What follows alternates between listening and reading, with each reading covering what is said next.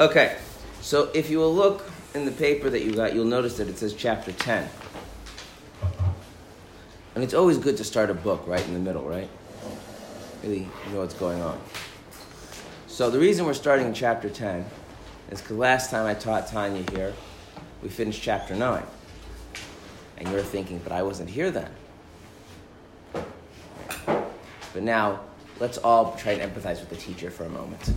If every time new students come, I have to start at the beginning, I'm going to keep teaching the introduction, chapters 1 and 2, for the rest of my life. And how do you think that'll make me feel? Okay. However, I'm not just doing this for my own personal benefit. Because these classes are recorded, you do have the ability to go onto the Mayanot SoundCloud and go listen to the previous classes. And there is things to be gained from many, many, many different chapters in the Tanya. So the way I've decided to do the class, at least for the foreseeable future, is that when we have a new starting point, I dedicate the first class, although sometimes it could take more than one class, but I'm trying to do one class, of providing background and context so that we don't just start reading chapter 10 in the middle of nowhere. Okay? And then we're going to go to chapter 10. And what are we going to do after chapter 10? Probably chapter 11. After chapter 11, chapter 12. Although, given my record at how slowly I go, I doubt we'll get to chapter 12, but we'll see. Maybe we'll speed things up. Okay. Well, it depends, like, when people leave, right? Okay. Now,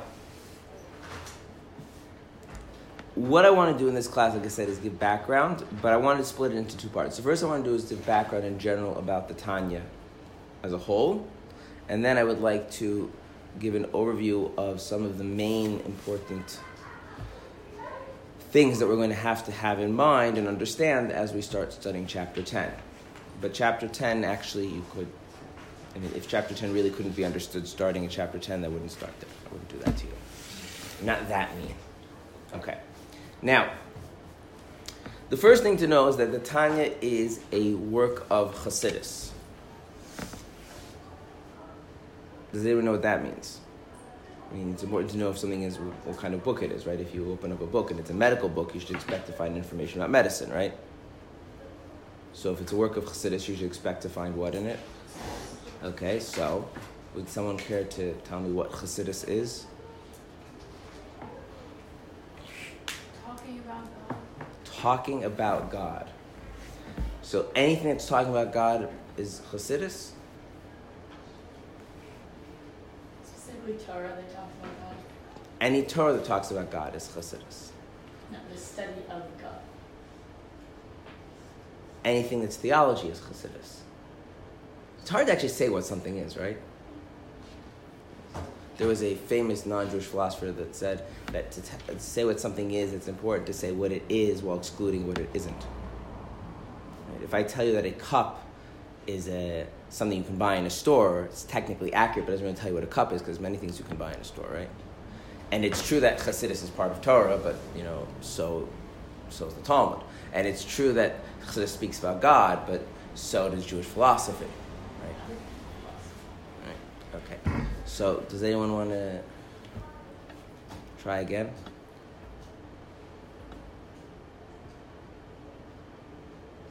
Would you like the interesting initial terms that citizens? If you understand it and can defend it when I start poking holes at it. If you're just going to repeat something that you read, then no.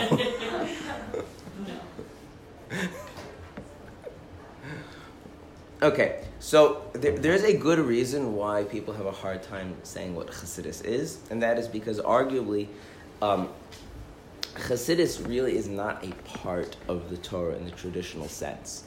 Right? You have the Chumash, which is the stories and the mitzvahs that were given to Moshe Mount Sinai. You have the rest of the Tanakh, the rest of the Bible. You have the oral Torah, the Mishnah, and these works you can probably say, like, okay, this book is about teaching us what we're supposed to do, and this book is about explaining to us Jewish morality, and this book is about this. Chassidus arguably actually doesn't fit nicely into that because Chassidus is not really a part of the Torah in that sense. Chassidus originally started as something that was experienced and not studied. Okay? The originator of the Chassidic movement, the Baal Shem Tov, did not write any books. Okay? Nor did he really mean for his teachings to be studied. To illustrate this with an analogy, imagine if a person were to study in university and get a degree in music, but they were deaf from birth, and so they never heard music in their life. Do you think they would be missing something fundamental about what music is? Okay. On the other hand, what if a person is illiterate and very musical? They listen to music. They have a knack for music. They can pick up and play music by ear, not necessarily that they can read the sheet music. Which of those two people has a better sense of music? The second, right? Because music is something that is experienced by the human being, right? And so if you lack, God forbid, the sensory ability of hearing to be able to experience the music, it's going to really close you off from what that is.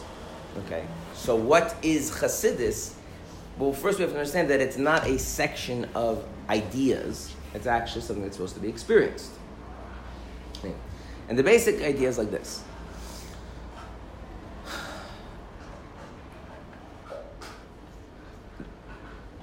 God is very, very close and also very far at the same time. And a Jew has within themselves an ability to experience how intimate and infinitely close God is, and at the same time, how infinitely far God is.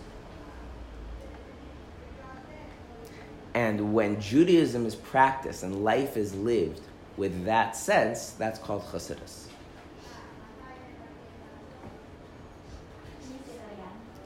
God is infinitely close, God is infinitely far.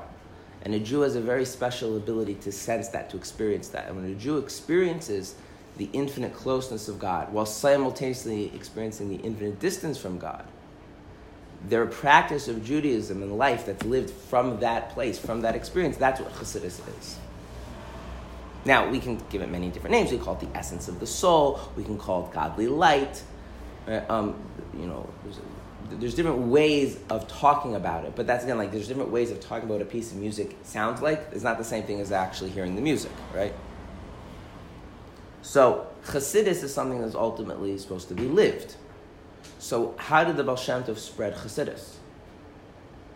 He lived that way, and he was able to bring out in other people that experience for themselves. Who is this? The Baal Shem Tov, the founder of Chassidus. Okay. Now,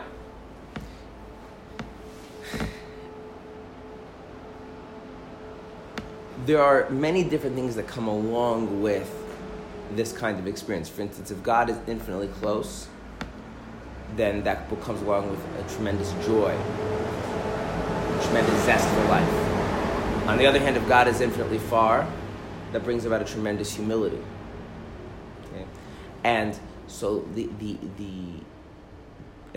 idea of Chassidus is not that a person is supposed to cultivate the trappings of a person that as if they experience this closeness to Hashem, but the opposite, that they're experiencing the closeness to Hashem, and therefore they consequently have whatever those ramifications are: the joy, the humility, the piety, etc. And the Baal Shem Tov spread Chassidus experientially through person-to-person contact. If you want a physical analogy for this, if you imagine you have a flame and you use that flame to kindle another flame, right? So now you have 2 flames and 3 flames and 4 flames, right? So the Baal Shem Tov, by his own experience of godliness, when he interacted with another Jew, he was able to kindle that within that other Jew, and then that person became a follower of the Baal Shem Tov. Now, the Baal Shem Tov's disciples, they did the same thing. And that is traditionally how Chassidus is meant to be viewed, is that Chassidus is really something that is experiential. And it's like a flame. When the flame is lit, you can then light another flame. But if you don't have a flame, then everything's cold and dark. So, the idea of writing a book of Chassidus is a little bit, it's a little bit weird, right? Because if you're writing a book, right, a book is about something. It isn't the thing itself, right? A book about music isn't music. A book about football isn't football, right? So a book about Chassidus is arguably, it's not Chassidus. Okay. Now, the Tanya is not the first work of Chassidus, but it is the first work of its kind, and I want to explain to you what I mean. Before the Tanya, the other works of Chassidus were collections of sayings, for the most part. Collections of sayings of the Baal Shem Tov. And the primary purpose of these things was not that they were supposed to actually be the source of Chassidus, but that they were supposed to help anchor a person. I'll give you an example. If you look at a picture of an event that you were never at, it's very different than if you look at a picture of an event that you actually experienced, right? So if you look at, for instance, a picture of your own graduation many years later, or you look at a picture of your wedding many years later, right? That picture evokes a lot of experience, right? A lot of memory, a lot of feeling. On the other hand, if someone else looks at that picture, it's very nice. It's a picture of a person there, they're standing there, they're smiling. It's very nice, right? Someone who has experienced Chassidus and then has one of these books of collections of Chassidic sayings, what do those sayings do? They help trigger, they help evoke that Chassidic sensibility in themselves. But what if you haven't had that experience? The person hasn't had that interaction with a Chassidic master. Then the book, these books didn't really do a very good job of explaining their ideas because they weren't meant to do that, and they didn't do a very good job of evoking the experience on their own. And to this day, in many Chassidic groups, there is not really a tradition of studying or learning Chassidus for this reason. Chassidus is meant to be something that is brought about through the lived interaction with a Chassidic master that evokes in the person their own sense of that closeness to God. And then, having that, there's maybe a person who reads some sayings and gets some inspiration from that, but it's much more of that is a tool to evoke something in themselves that they've already experienced, to recall it, and to anchor it, rather than to develop in something that they have never experienced. Which is one of the reasons why in the Chassidic movement there became a very strong attachment to the Chassidic master, known as a Rebbe or a Tzaddik, depending on how you want to call the person. And in many Chassidic groups, people would regularly travel to their Rebbe. There's a whole genre of Chassidic stories about this idea of people traveling to their Rebbe, sometimes to the detriment of other parts of their life, such as their business and their family. But the idea is that there was something almost addictive about having a sense of the reality of God in such a real way and living life from that place. But because that was something that was brought out through the interaction with the Chassidic master, the relationship between the Chassid and the Rebbe became a very, very central point. And that began already with the Baal Shem Tov. So the Tanya should be seen, therefore, as an anomaly. Because the Tanya, as the Alter Rebbe writes in his introduction, is a way of replacing the interaction between the Chassidic master and the Chassid, the Rebbe and the Chassid, and saying, here, you don't need me, you have a book, and the book will explain to you Chassidus, so now you don't need to come to me so often. Can you explain one more time why Chassidim would travel to the Rebbe? Because the interaction, the human interaction between them and the Rebbe would bring out this sense of Chassidus in themselves. In other words, they would be experiencing something. Now, the problem with experiences, and this is one of the reasons why I'm keeping this very vague, the problem with experiences is that trying to describe experiences that you haven't had, or experiences that they're describing to someone who hasn't had them, you have a very hard time communicating because there's not really a good point of reference. So we end up using a lot of stories and analogies, and I could do that, but then we would spend the rest of the class doing that. So I'm leaving it very vague as to what that is, but suffice to say it was very powerful, it was very wonderful, and it creates a culture where the idea of Chassidus being ideas that are studied and it's a text doesn't really resonate. The idea is that Chassidus is something that is felt and lived, and then the main source of that is the interaction between a regular person, a person who this sense of God is something that permeates their whole being.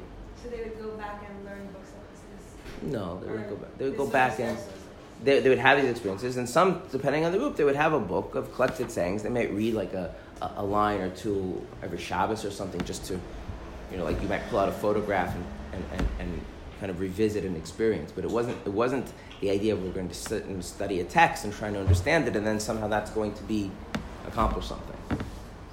And to this day, in most Hasidic groups, there really is not a concept of studying Hasidus the way there's a concept, say, of studying the Talmud or studying halacha or studying the weekly Torah reading. Because the idea is that the Chassidus is something that is supposed to be felt and experienced and held on to. Because Chassidus ultimately is not an idea. Ideas are understood with the mind. Chassidus is a sense of God that comes from a part of ourselves we'll loosely call for right now the soul. And so in the Alter Rebbe, the founder of Chabad, who was a third generation Hasidic master, was the Baal Shem Tov, his successor, and then the Alter Rebbe was a successor of the Maggid Mezrich, second generation. The Alter Rebbe wrote this book. He writes the introduction that he's writing it as a substitute, as a replacement for people having an interpersonal interaction with him. Which means what he's trying to do is take what was the result of experiencing another person and interacting with them and turning it into a book to be studied. Now, do you think that that's an effective strategy? To take, I could just write up my classes as essays, right, and never show up, and we'll see how that goes, right? Should we do that? I can reach more people. You can reach more people, so then we should cancel all live classes and just publish essays. That lets on me. But you lose something very, very important. First off, even just on the realm of ideas, you lose the fact that when you're talking to somebody, you have the ability of making sure they understand you. Right? You adjust what you're saying. They ask a question, right? If you're writing to a fictitious audience. You're coming up with what they already know and don't need to be explained, and what they don't know, what you should explain, what you should spend more time, less time on, right? And if the person reads it and they don't have that living feedback, they can end up misinterpreting things. That's number one. Number two, at the end of the day, we're not even talking about something which is really meant to be understood. It's meant to be lived. It's meant to be experienced. Right? So maybe you feel like the Alter Rebbe had made some music or poetry. He didn't make music, actually. That might be arguably something you can convey an experience through art. But how do you convey it through ideas? So I'm going to give you the true answer, which is not what people like to hear, but you're going to hear it anyway. The Hasidic program of the Alter Rebbe, and which is known as Chassidus Chabad, does not work by understanding ideas. It's not like I'm going to write some ideas, you're going to learn them, you're going to understand them, and now voila, you now that you understand the stuff, now you have Chassidus. Because again, Chassidus is an experience. The way it works is,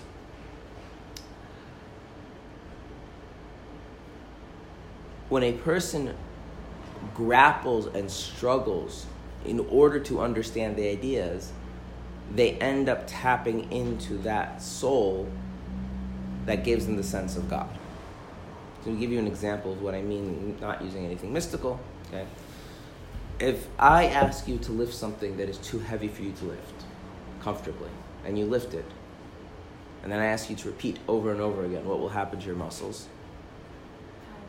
They will get tired. What else will happen to your muscles? Muscle memory. You'll get muscle memory. What else will happen? They'll get stronger. They'll get used to it, right? In other words, your body adjusts to the activity. It learns how to do it more effectively. It also gets stronger, right? So it draws out untapped potential. On the other hand, if I ask you to do something that you already know how to do, right, nothing develops. I mean, it's very easy, but nothing develops. And this is true in many areas in life, right? That when we encounter something that is difficult and we struggle through a difficulty, we develop potential that we did not know that we had. Right? when a person is given the challenge of having to struggle to understand what I'm going to loosely frame as godly concepts, what does that do to them? If they actually engage in that struggle, it brings out the innate sense of God that every Jew has, that innate sense of God that Baal Shem Tov spoke about. So the Alter Rebbe's idea is, I'm not giving you information. What I'm giving you is a program of intellectual exercise. Ideas to be grappled with, contemplated, reflected, debated, and doing it specifically in the correct way brings out a different sense of God. And so ironically, from the Alter Rebbe's point of view, the person who understands the ideas better and quicker is at a disadvantage than the person who understands the ideas less accurately and slowly. Because the person who understands ideas less accurately and slower is going to have to do what?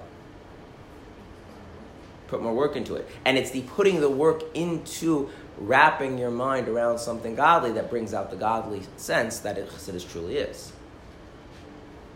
Now, that doesn't mean if you're getting it wrong is a good thing. It just means the struggle to get over getting it wrong and deal with the abstraction. Now, I'm not going to go over the entire program of everything, but it's in that context the Alter was saying, look, there's a lot of things people are coming to me for, but ultimately, if you sit with a text and with a teacher and you struggle to figure out what this means, in that struggle to figure it out, you will draw out of yourself the same thing that the Baal Shem Tov was able to bring out of people by having an interaction through smiling, through telling a story.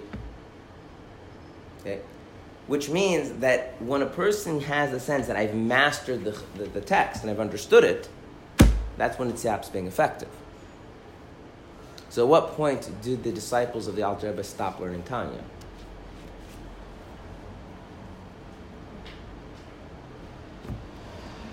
Never. Right? In fact, the Alter Rebbe himself once seen studying the Tanya. And someone asked him, why are you studying the Tanya? You wrote it. He says, there's things in this book I never knew before. Because what he did is not, I understand things and I'm going to now put them in text so you can understand them. He's saying is, I have this sense of Chassidus and I am going to use the mind and the intellect as a means of conveying this spiritual godly sense. And since godliness is infinite, if I go back and do the same program that I'm telling other people to do, I will discover for myself a sense of God that I myself didn't have before. So hence, the Alter Rebbe himself studied the Tanya. And when I say study, I don't mean he reviewed it, I mean he studied it. He thought deeply, he asked questions. Why does it say this? Okay. So, what we have to do now think is that, and this is true by the way in Hasidic texts, and especially in Chabad, that the text is not a means to ideas, and the way you get from the ideas from the text is studying. The text is a means to study. In other words, the goal is the studying. If you understand the ideas without the studying, that's like walking to the finish line and not actually running the race. You didn't really accomplish anything. When I was in high school, we had to run the mile, and so I asked the teacher, what does that mean to run the mile? He says, well, you see, each side of this yard is a quarter mile, right? So when you cross this line, then you're done. I was like, oh, well, that's simple. And I just walked around to the line, and that was that. Like, I don't know, I didn't walk all the way around. I'm not interested in doing that work. And I strangely got an F for some reason. I don't know. Like, how do you fail gym? But so it you know, there's a thing on the wall, the map of the Tanya. It's a wonderful thing. But at the end of the day, if like you memorize that and understand that, and even find meaning and relevance in your life, you kind of miss the point. The point is the struggle to understand what is being said. Now, the Alter Rebbe wrote the Tanya in a very terse way, and the Alter Rebbe also writes that it's not something that I'm just throwing the book and expecting people to just grapple with on their own. Like anything that requires skills, they need a teacher to provide perspective, guidance, how to focus, what to focus on first, second, third, and fourth. But it really is meant to be something that is much more akin to learning how to do something and doing it rather than just acquiring information. Okay? Which is, again, one of the reasons why I don't feel so bad about starting in the middle of the book, because at the end of the day, if we're struggling to understand a chapter of Tanya, will it have the effect that it's supposed to have? Yes. Okay, now, Is a lecture the best way to study Tanya? No. No. What would be the best way to study Tanya? With a chavrusa. What is a chavrusa? No. Chavrusa is not a group. A partner. Why not a group? Because when there's a group, what ends up happening is you have a dominant person and a bunch of people who are just, should be nice. They are benefiting from the dominant person. They're not going to be nice. They're leeching off the dominant person. Right? We all know this from group projects, right? That's how these things work. Okay. In a chavrusa is generally two people who neither of them can take a dominant position over the other, either because they're relatively equal or they are better at one thing over the other. For instance, one person is really good at translating, but the other person is much more analytical, or whatever the case might be. And so what ends up happening is that the two people are forced to be both actively engaged and encounter another mind. And when you do that, when you study that way, you go through a process of really trying to really make sense of things, of really trying to understand things. There's also something to be said about studying on your own because it gives you time for reflection. There's something about a class which it gives you perspective. And so ideally it's good to have all of the things. But if a person wants to get the most out of the Tanya, it's good to have a chavrusa. And a chavrusa, what I mean is, again, somebody who's not teaching it to you, somebody who you and that person are more or less stuck in the same boat and are working through it together. But when you start having 3 or 4 people in a group, what ends up happening is you have a dominant person and someone who's sitting there quietly listening. And that person is not gaining very much. Okay. So that's the idea of the Tanya overall. Okay. Now, specifically when Chassidus Chabad, Alter Rebbe wrote the Tanya to be kind of like the main core book, in a way that kind of like everything in the Torah can be found in the Chumash, at least in some sort of alluded way. Everything in the Alter Rebbe's understanding of Chassidic teachings can be found in the Tanya. That being said, the Tanya has some very obvious topics it addresses, and certain things are only touched very, very incidentally, which is why there's other Chassidic works as well, other Chassidic discourses. Okay. Specifically, what is the main focus of the book of the Tanya? Overtly, what does it talk about? It talks about the idea that it is possible for a person to have this sense of closeness to God in a way that it is completely under their control. Okay. There's a story that Chassidim used to illustrate this idea, that there was one time a chassid of the Alter Rebbe, and he had a neighbor, and his neighbor was a chassid of a different Chassidic Rebbe named Reb Chaim Chaikel of Amdura. And his neighbor every day used to pray with tremendous fiery passion. Every day. Doesn't matter, Tuesday, Wednesday, Shabbos, he would get up and his soul would be on fire to pour his heart to God. And this chassid of the Alter Rebbe, he tried to follow the Alter Rebbe's program, and sometimes things went better, and sometimes things didn't go as well as he wanted. His better days and worse days. And after a while, he started to feel that he was getting the short end of the stick, because his neighbor, he's getting steady supply of spiritual inspiration every day, and he sometimes he goes, sometimes doesn't. So he went to the Alter Rebbe, and he complained. And the Alter Rebbe said, well, I don't want to have anything to do with you because you complain. No, that's not what the Alter Rebbe said. The Alter Rebbe said, your neighbor is not praying with passion. Rabbi Chaim Chaikel of Amdura is praying with passion, and it's being manifest in your neighbor.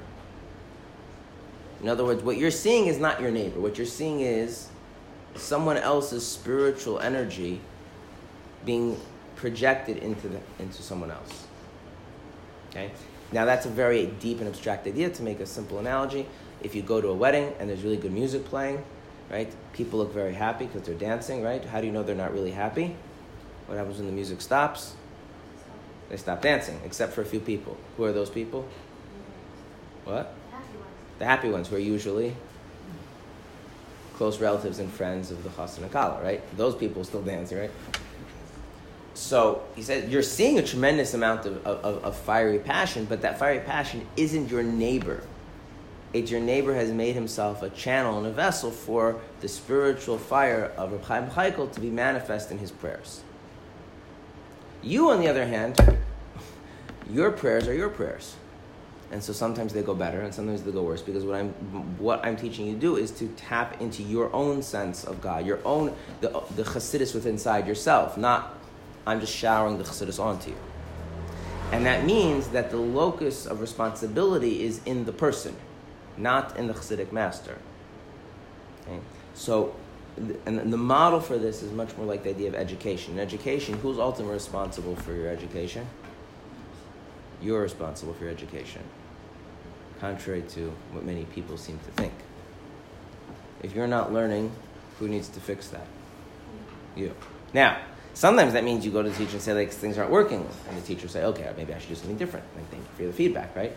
Maybe you need a different teacher, right? But at the end of the day, what a teacher is there to do is to help you come to understand for yourself. So my job here is to create a system and guidance that you can bring out a sense of closeness to God that is of your own making, and it's up to your responsibility to maintain it. Right? Now, in doing that, you need to set up a lot of things.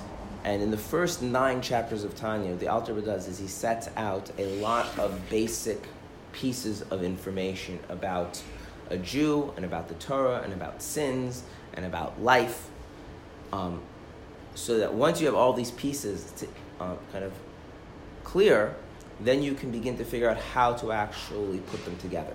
An example of this would be, does anyone here play chess? I know how. You know how? Like, you know how to move the pieces, or you know strategy? Strategy. Okay, so then this will work well. Okay, there's 2 levels of knowing how to play chess. One is knowing how to move the pieces, and one is knowing why you should move which piece when, also known as strategy. Right? Now, real playing of chess is the second thing, but you can't do the second thing unless you have the first thing, right? And this is true in many areas of life. You can't make a case in court unless you know the law, right? So knowing the law doesn't make you a good lawyer. It's just a prerequisite, or at least knowing how to find the laws, right? There's a level of having the basics down, the basics clear, that then allow you to do something that is more engaging and more creative. This is something that very often we skip in modern education. We're not a big fan of memorizing things, are we? And what's the disadvantage of not having stuff memorized? You have to look stuff up. When you're looking stuff up, guess what you're not doing? You're not thinking creatively about it. The irony is that rote memorization actually enables a tremendous amount of creativity later. But while you're doing it, it's very, very, very dull. Right? Someone who knows pages and pages of the Talmud by heart can think of very creative ways of reconciling contradictions. Someone who forgot what was on the top of the page by the time they get to the bottom of the page is never going to be able to think creatively of how to reconcile contradictions, because they didn't even know there was a contradiction, because they forgot what it said at the beginning of the page. Yeah? Why did you say last time that we should start with chapter 24? I said last time we should start with chapter 24. 32. Did you say 32?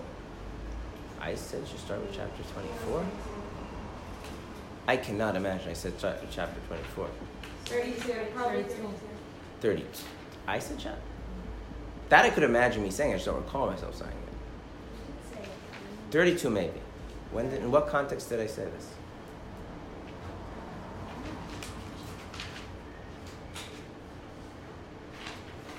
There's no way I said start from chapter 24. Chapter 24 is like in the middle of something. And it talks about how sin separates you from God. It's not like the greatest chapter to start with. Chapter 32 speaks about loving your fellow Jew, and it's kind of like an independent chapter. It was actually added in the second edition. The first edition didn't even exist. But I don't recall saying it. Okay. But, so first off, chapter 32 really does kind of stand on its own. So, the first 9 chapters, there's a bunch of information. If that information you have, then it makes the rest of the Tanya like a lot more sense. If you don't have that information, it makes the rest of the Tanya harder to understand. Okay, now, are we going to learn online chapters right now? No. Okay. Some of that information I will just keep in my mind and I will bring up as we need it, and some of it we're going to go over right now. Okay. So the first thing that we need to do is we need to discuss this idea, which probably some of you have heard before, the idea that every Jew has two souls. If you have not heard of this idea that a Jew has two souls, please raise your hand. Okay, so everyone has heard the idea. Okay. Now, what's a soul?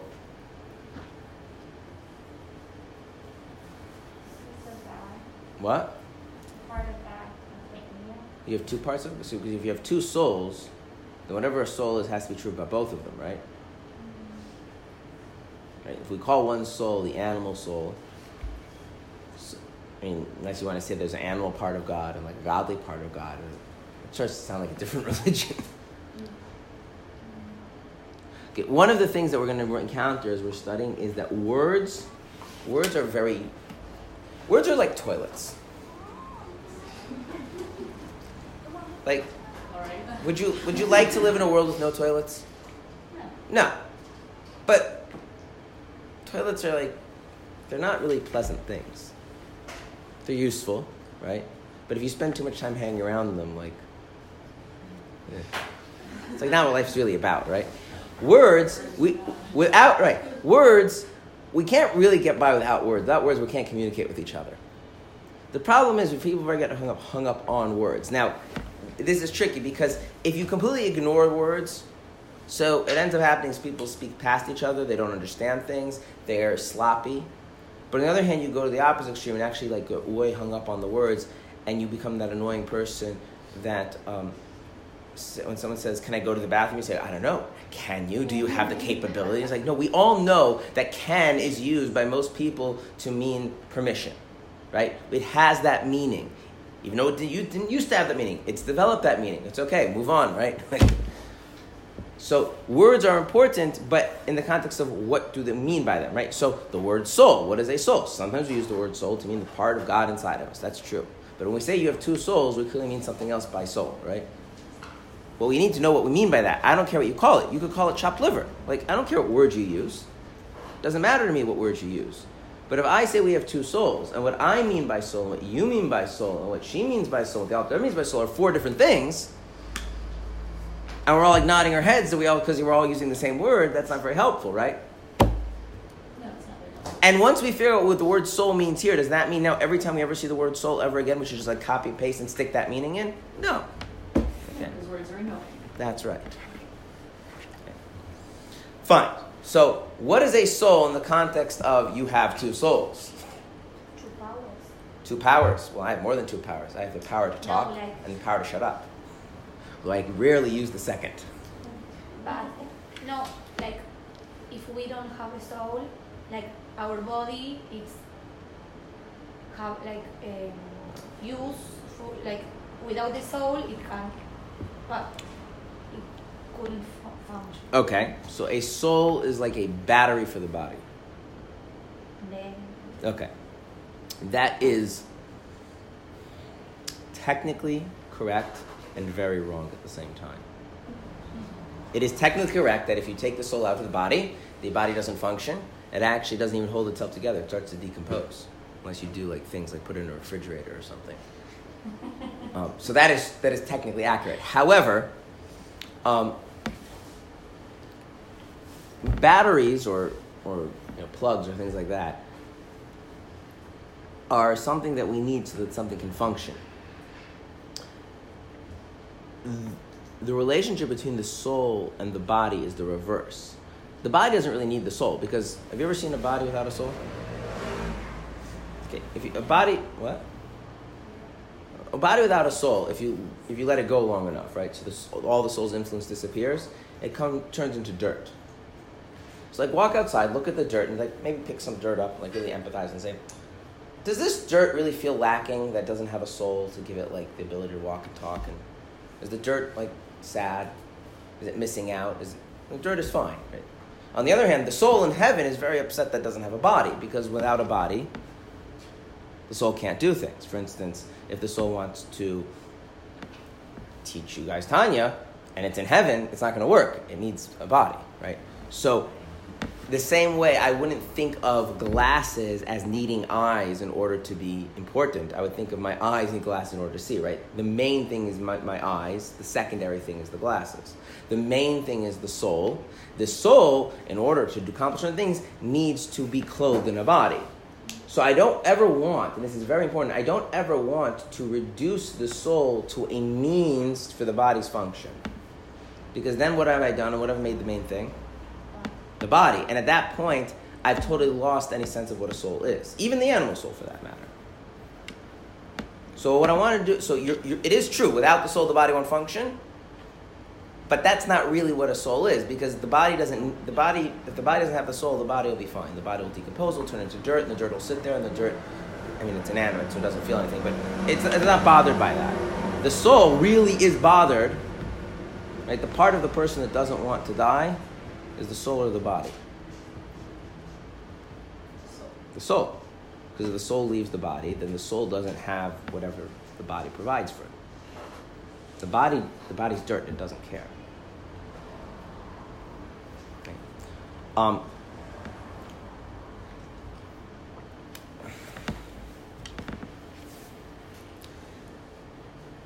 A soul is the part of you that makes you you.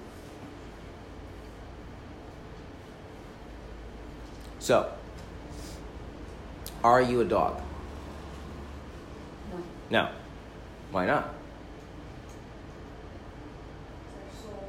That's not our soul. Right. Because you don't have a dog soul, right? If someone says, well, I'm not a dog because I don't have 4 legs, and if we surgically took off your arms and added legs, now I'd be a dog. No. Deep down at the core of you, there's something that makes you who you are, and it's not dog-like. Dogs, on the other hand, right? What kind of souls do dogs have? Dog souls, okay? So the soul of something is the thing that makes it be what it is. So basically, you are yourself. It's not part of you. That's right. That's right.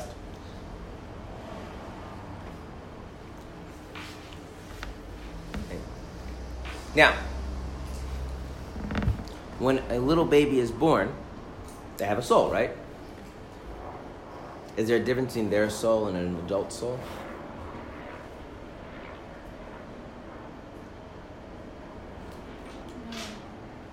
Well, some people said no. I'm more interested in the people who are nodding their head yes. People think yes. Why would you think there's a difference in the baby soul and the adult soul?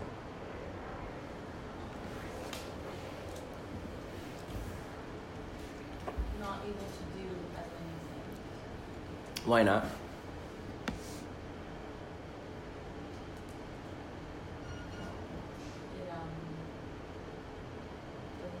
Is the soul like waiting for an update? It needs to. It learns as it spends more time. Okay. Getting to know its body. So there is so what we have to do is we have to split. There's the soul itself, and there's the soul's ability to function. The soul's ability to function develops and changes over time based on what you experience and interaction with the body, and that develops, right? But does that change the soul itself? No. So a consequence of this, right, is that we think that a person is a person from the beginning. They don't become a person when they all of a sudden develop the ability to talk. Right? Even though it's easier to relate to them as a person once they can talk. I know I have little kids. It's very different when they're sitting there as infants and can barely communicate and they start actually uttering words. Right, you start to feel like there's much more like there's a person there. But the fact that I feel like there's more of a person there means there's actually more of a person there? No. Okay. So there's the soul itself, and there's how the souls manifest. Okay. So now, what would it mean to have 2 souls?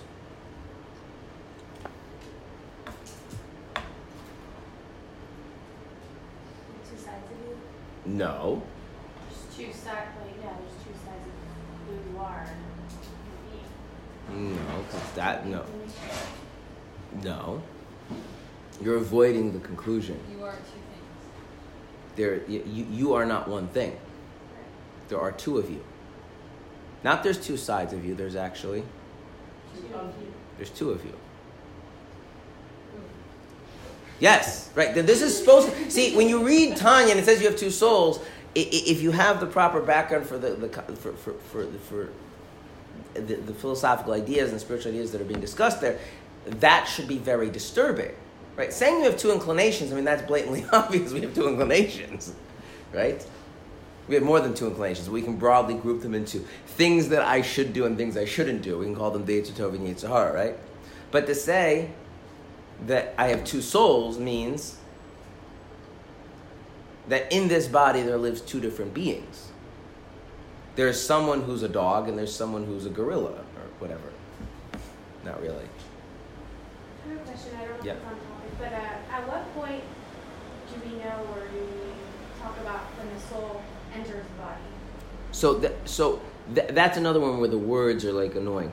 The soul entering the body is usually that terminology is used in Chassidus and in Kabbalah to mean manifesting, not to actually mean being in the body.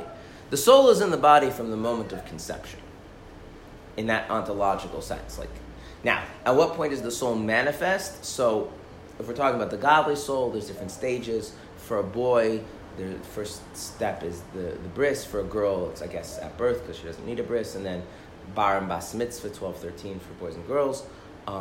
And then there's another cutoff point at 20, another cutoff point at 70.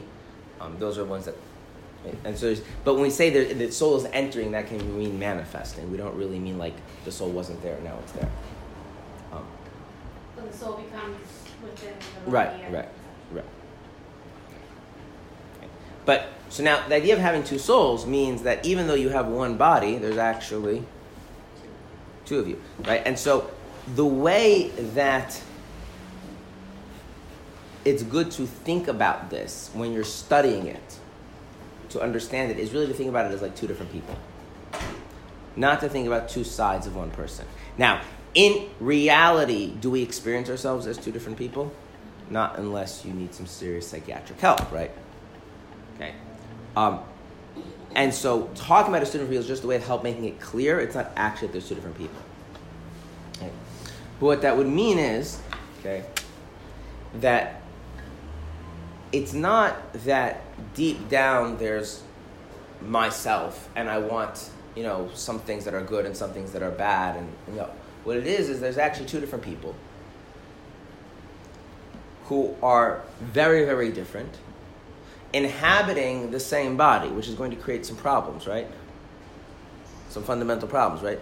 Have you ever tried driving when someone else is a backseat driver? That's very annoying, right? Imagine if they grabbed hold of the steering wheel and tried to drive along with you, right? That would really not be such a great thing, right? Okay. So one of these souls is called the godly soul. The other soul is called the animal soul. Okay. Briefly, what does the animal soul want?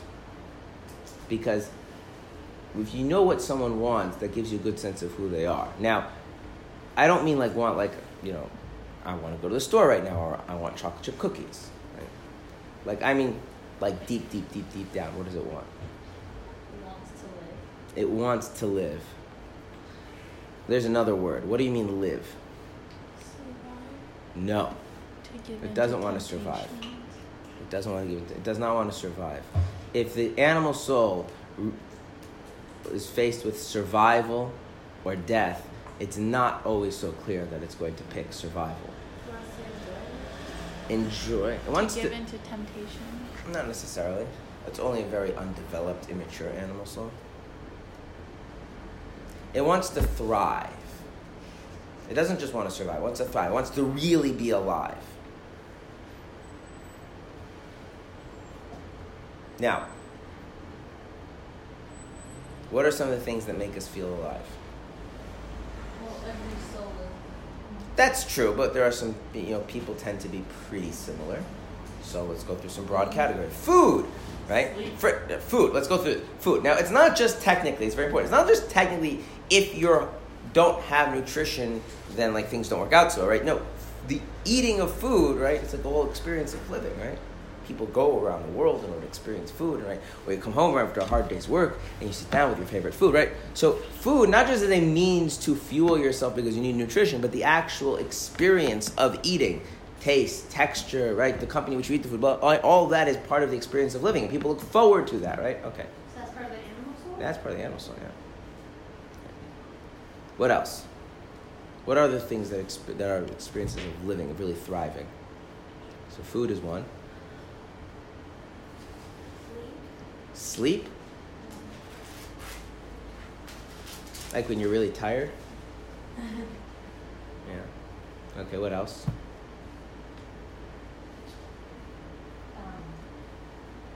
Pretty things. Beauty, yeah. Experiencing beautiful things. Quality things. Like? Like a really good couch versus like a couch. Why? Because there's a difference between like having, okay, like you need a couch in your house, and then like getting like the most expensive one. Okay, but flesh, like what does that do for the soul? Instead of being like, oh, I have the bare minimum, or just like the normal, like I have something really nice. Right. So that a feeling of specialness or superiority. Like I have this really special. Like I don't have just the generic one. I have the best one. Like that kind of thing. Yeah. Yeah. Okay. Right. Yeah. There's a feeling of specialness and superiority. Right. That'll do it. Anything else? Hear nice things, smell nice things. Yeah. Feel nice things. What? Wealth. Wealth, music, power, social status, quality relationships, learning new things, adventure, safety. You know, too adventurous, right? My favorite one, meaning, right? When you feel like you're doing something really meaningful, right? All of these, when you have these things, right, they all make us feel more alive, right? And when we're lacking these things, we feel dead, right? And we can get through those dead periods, that's called surviving, right? But if we're faced with long periods of just mere surviving, sometimes the soul's like, well, it's not worth it anymore, right? It's very, very sad. Okay. Is the animal soul particularly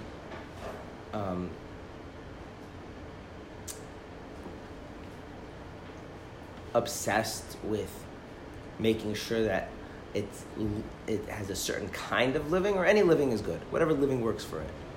One's quality and casting. Yeah, but let's say like it's living it up by having fine dining and good company and a quality couch and knowing that the most popular person in your neighborhood is, and the fact that it's not experiencing the thrill of understanding the cosmos, is that going to bother the animal soul? What? No, I think they're all pretty, not like different things. So the thing to understand is that the godly soul, the animal soul, is in principle pretty indifferent to what makes it feel alive. It doesn't matter as long as it actually is as long as it really is living, that's good enough. So it's true that a particular person might not get a sense of really living in a particular thing, right? They might, food might not just do it for them. It's like too dull. Another person, learning new ideas might not be the thing. For another person, music really speaks to them. But at the end of the day, in its core, at its essence, the animal soul doesn't really care about the things that give it this sense of life. It cares about just the sense of feeling alive, the sense of personal thriving and well-being. So where do preferences come from? They can come from any number of places, but the key point here is that they're not intrinsic to the animal soul. Okay? They might come from your animal soul, but at its core, that's not what it's driven after. Yeah. So, so far as I understand, animal soul is not necessarily negative. Correct. It's the thing that makes you a person. Right. Right. I don't typically think of it as a negative, because Well, I mean, thinking of something as a negative or a positive really depends on your point of reference, right? By calling it an animal soul, it is being viewed negatively, but that's from a particular context. And I haven't gotten to that context. I think it's important to realize that from a non-Hasidic perspective, the animal soul should not be viewed as negative. It's only in a Hasidic context the animal soul can be viewed as negative. And I'll get to that in a second, okay? Because basically, to put it another way, is the animal soul is the thing that makes you a human being.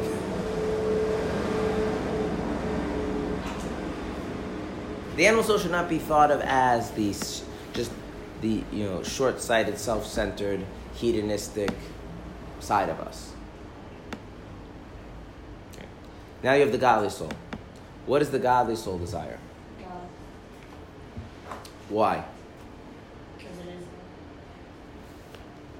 It desires God because it is God.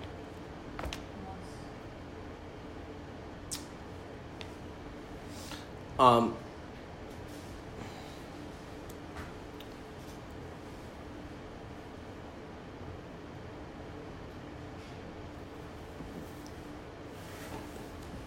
mean, the godly soul isn't God. I mean, even our godly souls are worshiping God, right? They're serving God. They're not God. So, It does say involve. right? If there's an analogy there. The analogy is that, like, the godly soul is like a child. A child. Right? So if your parents were goldfish, you would be a goldfish. If your parents were elephants, you would be. So if God was your parent, you'd be godlike, right? So the idea that the godly soul is a little piece of God is where, like, I'm a little piece of my father. Not like we chopped up my father and, like, I have the leg, God forbid. It means that, right? Now, and what that means, it means that what defines you as a being, what kind of being you are, it comes from your parents.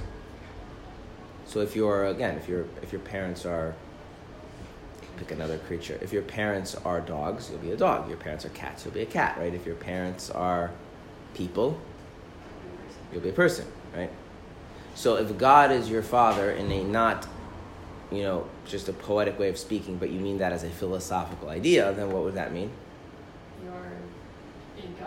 You are a godly being, right? You're not God as, like, the being with whose name is God, but you are God-like in some sense. And the divine soul, right? The godly soul is very aware. And therefore, the only thing the godly soul wants is to be connected to God. And that being connected to God is not a means to experience something else. So that is the thing that matters. And anything else is viewed as a negative. From the godly soul's point of view, anything that is not about being connected to God is a distraction to being connected to God. Okay, so if you are looking at the animal soul from the godly soul's point of view, would the animal soul be a negative? Okay, but only from that point of view. So let's make sure we understand this very clearly, right? Is my desire to want to have a comfortable couch to sit on an evil thing? No. Does my desire to have to sit on a comfortable couch distract me from being totally devoted to God? Yes. So, like, what happens if you're using the animal soul to be closer to your godly soul? Like, you're getting something really nice to, like, we just learned about this for Shabbat, like, to, like, beautify for this, like, Shabbat, or, like, you're teaching godly things, like, or learning godly things, like, what happens if you're using your animal soul to propel you to be closer to your godly soul? So, I'm going to give you the honest answer. The honest answer is that you stop talking about God and start talking about mitzvahs. And we didn't talk about mitzvahs yet. Right? Right. See, that's an important thing. We can't... Right? What you're saying is not without merit, but like, just like we have to you have two souls. So what is a mitzvah? What is like we just take for granted doing mitzvahs is godly, but like who says and why? And right?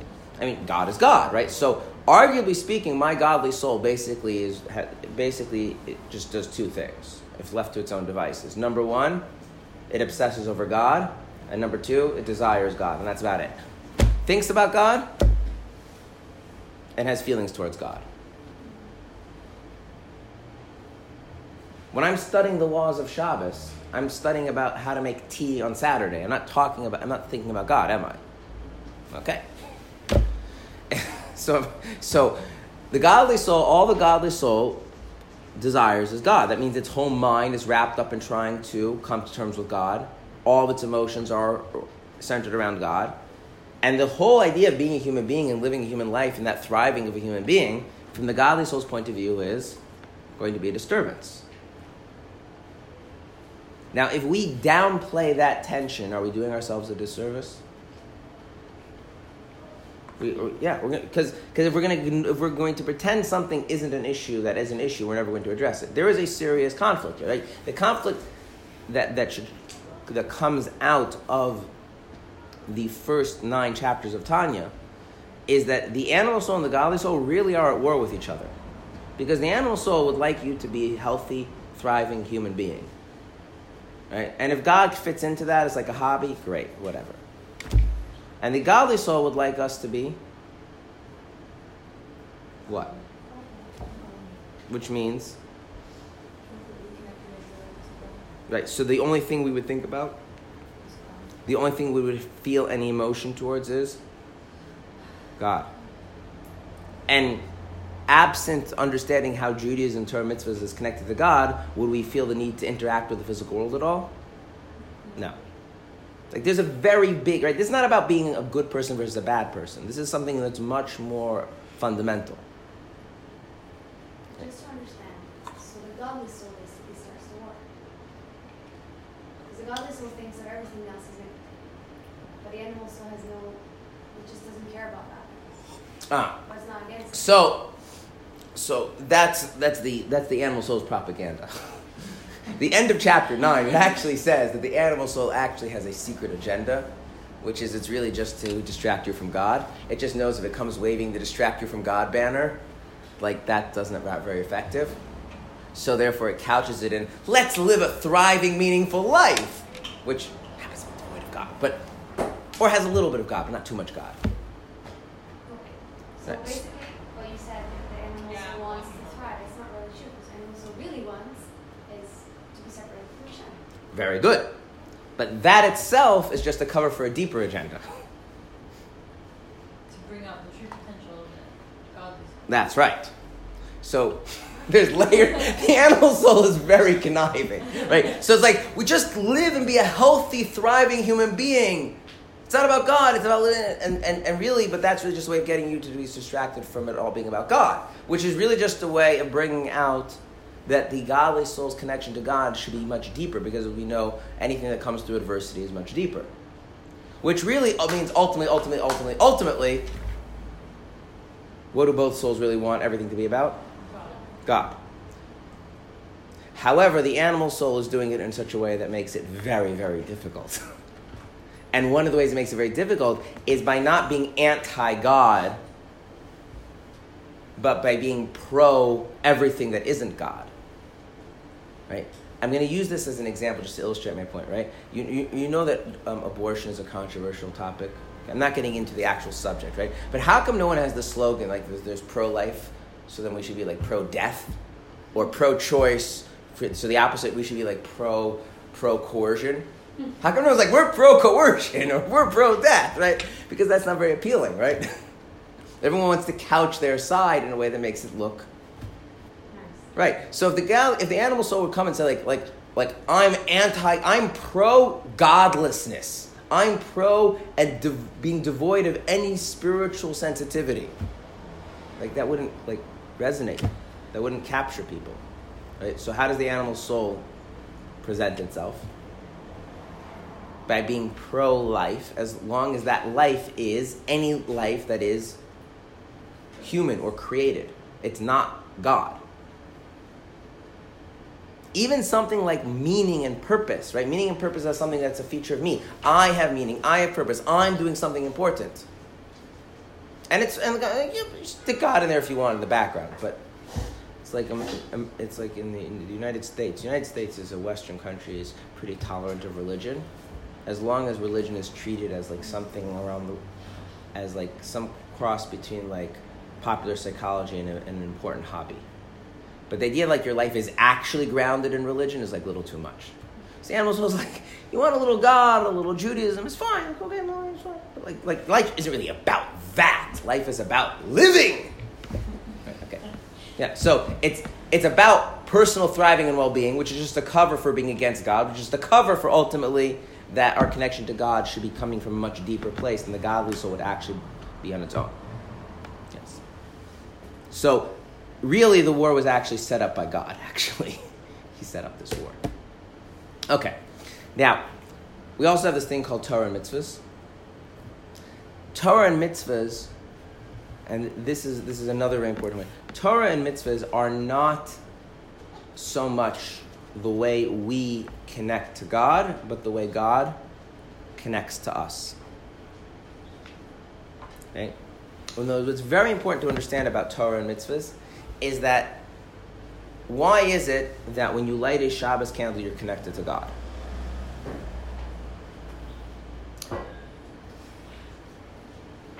That's because God is reaching out to you through the Shabbos candle.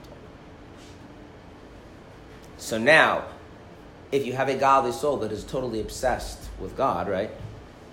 And then you point out to the godly soul that God is sticking out his little pinky finger in the Shabbos candle and saying, here, take my hand, then what is the godly soul going to do? Run to that Shabbos candle, right? Is this godly soul making the Shabbos candle for a meaningful experience? Is it expressing itself through the Shabbos candle? No. Okay. This is the thing. If the godly soul were left to its own devices, what would it spend all its day thinking about? God. So why does it spend its time thinking about how to make tea on Shabbos? Does it really care about tea? So why is it spending its time thinking about how to make tea on Shabbos? That's the way to access Hashem. What? It wants to connect to Hashem. And? That's the way to access that connection. Because Hashem is reaching out. The Torah and mitzvahs, the Torah that we study, the mitzvahs we do, is Hashem reaching out to the soul. So if you think of this as a parent-child relationship, the Torah and mitzvahs are much more the parent taking the child along with them and saying, come, let's go to the park. Come, I'll take you to, Child's Day at work. Come, sit next to me in shul. Right? It's the way the parent reaches down and brings the child along. So, are the Torah and mitzvahs really an expression of the godly soul? Are they really expressing the godly soul? If I want to know the godly soul, should I go open up a code of... No, it's not going to... Right? That's telling me how does God reach down to the person. Now, the godly soul, because the godly soul is so obsessed with God, when it knows that God is reaching out to us through the Torah and mitzvahs, it becomes obsessed with the Torah and mitzvahs. But not as Torah and mitzvahs as, it really cares about Shabbos or really cares about mikvah or things like that in and of themselves. Why is the godly soul obsessed with those things? Because that's Hashem's way of reaching out to the soul. So what would happen if, let's say, Hashem's not reaching out to you in that mitzvah anymore? Then does the godly soul desire it anymore? No. So, for instance, sometimes a mitzvah is no longer a mitzvah. Let's say you're in the middle of of having a wonderful Shabbos meal, and you discover that the Shabbos food is not kosher. Something happened in the kitchen, it's not kosher. And now you don't have any Shabbos food left, right? And you're in some place where you can't get stuff from the neighbors, right? I don't know. You're a Chabad house in the middle of Missouri. And something happened in the kitchen, and now it turns out in the middle of the meal you find out that all the Shabbos food for the whole Shabbos is not kosher. So the rest of Shabbos is going to be what? You've got some stale matzahs from half a year ago, and I don't know, something else in the cabinets, and you can't cook anything, and there's some fresh fruit, right? Now, if all you cared about in the whole Shabbos thing was just Hashem reaching out to you, is there any reason to feel disappointed? Would most of us feel disappointed? So what does that tell us about our attachment to Torah and mitzvahs? We add a lot of other stuff that doesn't have to do with the godly side of it. As far as the godly soul is concerned, what is the one thing that's of value in learning Torah and doing mitzvahs? Is that Hashem is reaching out to me there. That very same thing, I was a little kid, I ran up to my father in shul, and he turned around, and it wasn't my father, because, you know, all the Lubavitch men with their kapatas and their talisim all look the same from the back, so the same guy, same right. It's very disturbing, right? Because, like, you run to something because you don't want what you see, you want what you think's inside of it, but when you find it's not there, right? So, if I'm doing something because I really like Torah mitzvahs, there's a question, which I don't know if we should spend too much time thinking about, but it is an interesting question. Is the thing that I'm driven to the fact that Torah mitzvahs is Hashem reaching out to me? Or is the thing there's something else with Torah mitzvahs that I really like? Okay? And now from there, it could be like there's all sorts of other stuff in the world that I need to do in order to get to the Torah mitzvahs. The godly soul is obsessed with God, right? But the only way to actually, because remember God is infinitely far, the only way to really be connected to Hashem is for Hashem to reach out to us. So the godly soul wants to grab hold of those, of that outstretched arm, those Torah and those mitzvahs. But now, can the godly soul study Torah when it's starving to death? When it's overtired? So is it willing to let the body eat and sleep? Sure, because that's the only way I'm going to get to the studying Torah and doing the mitzvahs. But at its core, where does the godly soul? It's all about its obsession with God. Even Torah and mitzvahs are, for the godly soul, something it has to come to understand the importance of. It has to come to appreciate that God is like reaching out to me in the Torah and the mitzvahs. And only then it becomes into Torah and mitzvahs. The animal soul, what is the animal soul into? Anything that makes me feel thriving and flourishing. Sitting around with good company, having good food, and having your cell phones off, talking about things that you find interesting, feels really good. Not just to your godly soul, but actually too. So who can actually develop an appreciation of Shabbos? But does it have anything to do with being connected to God? No. And so when Shabbos also doesn't look like that anymore, the animals was like, this was not the Shabbos I signed up for. The Shabbos of being stuck in the airport with no food because your plane got delayed, and so you landed too close to Shabbos, can't leave the airport, right? That's not the Shabbos I went into. Okay? So it's very important when we're learning Tanya not to treat Torah and mitzvahs, at least when we're talking about from the human end of things, as synonymous with God. It's true from God's point of view. When he's talking about Torah mitzvahs, he's talking about his reaching out to us. But in our relationship, we relate to Torah mitzvahs as a set of practices, ideas, and rituals that can be meaningful to us without having anything to do with God per se. In fact, many times when we try to make a mitzvah more meaningful, what are we doing? Right, we're trying to figure out ways we can relate to it that makes it we appreciate it, without just connecting the basic fact this is God reaching out to us. This is the meaning behind the Chabad custom of not decorating the sukkah. I'm not saying that this means that you're not allowed to decorate sukkahs. There's different customs. Each one has their own meanings. But the Chabad custom of not decorating the sukkah is to teach a lesson, which is, what is the thing that you're supposed to find beautiful? Hashem. The actual sukkah. Hashem reaching out to you and giving you a hug in the sukkah. And that's it. You don't need any... Now, does that mean that if a person has a custom decorate the sukkah, they need to stop decorating the sukkah? It doesn't mean that. But when you say, well, if I'm really into mitzvahs, doesn't that mean I'm really into God? The answer is no, it doesn't really mean that. That was one of the key revolutions of the Baal Shem Tov, that you could have a very pious religious person who's into Judaism and completely estranged from God. They find the academics of Talmudic scholarship fascinating. They like the ritual. They enjoy the communal life. Yeah? God provides a good justification for their moral sensibilities, and voila! Like there's no living God in their life, though. So what would a life living with Hashem look like? That is where we're going to get chapter 10. Chapter 10 is going to describe what does a life look like where a person who's living with Hashem totally. Chapter 11 will tell us what happens when a person is not really living with Hashem. And chapter 12 will tell us that there's actually somewhat of a middle ground, which is where we should try and expect of ourselves. These are known in Hebrew as the tzaddik, the Rosh, and the Beinoni. But that's actually what we're going to talk about. So we did a good job. We've brought ourselves at least up to speed of where the context is. Chapter 10 is going to describe what does it look like when a person is going to really live a life that is 100% totally in line with God. What does that life actually look like? Okay? So we will start that when? No, we will start that on Monday. Tomorrow we have questions and answers. Okay? I would like to tell you quickly about questions and answers. Questions and answers is a form you can ask whatever questions you want. They have to be related to Judaism, though. They shouldn't be questions of personal advice. And if they're complex halachic issues,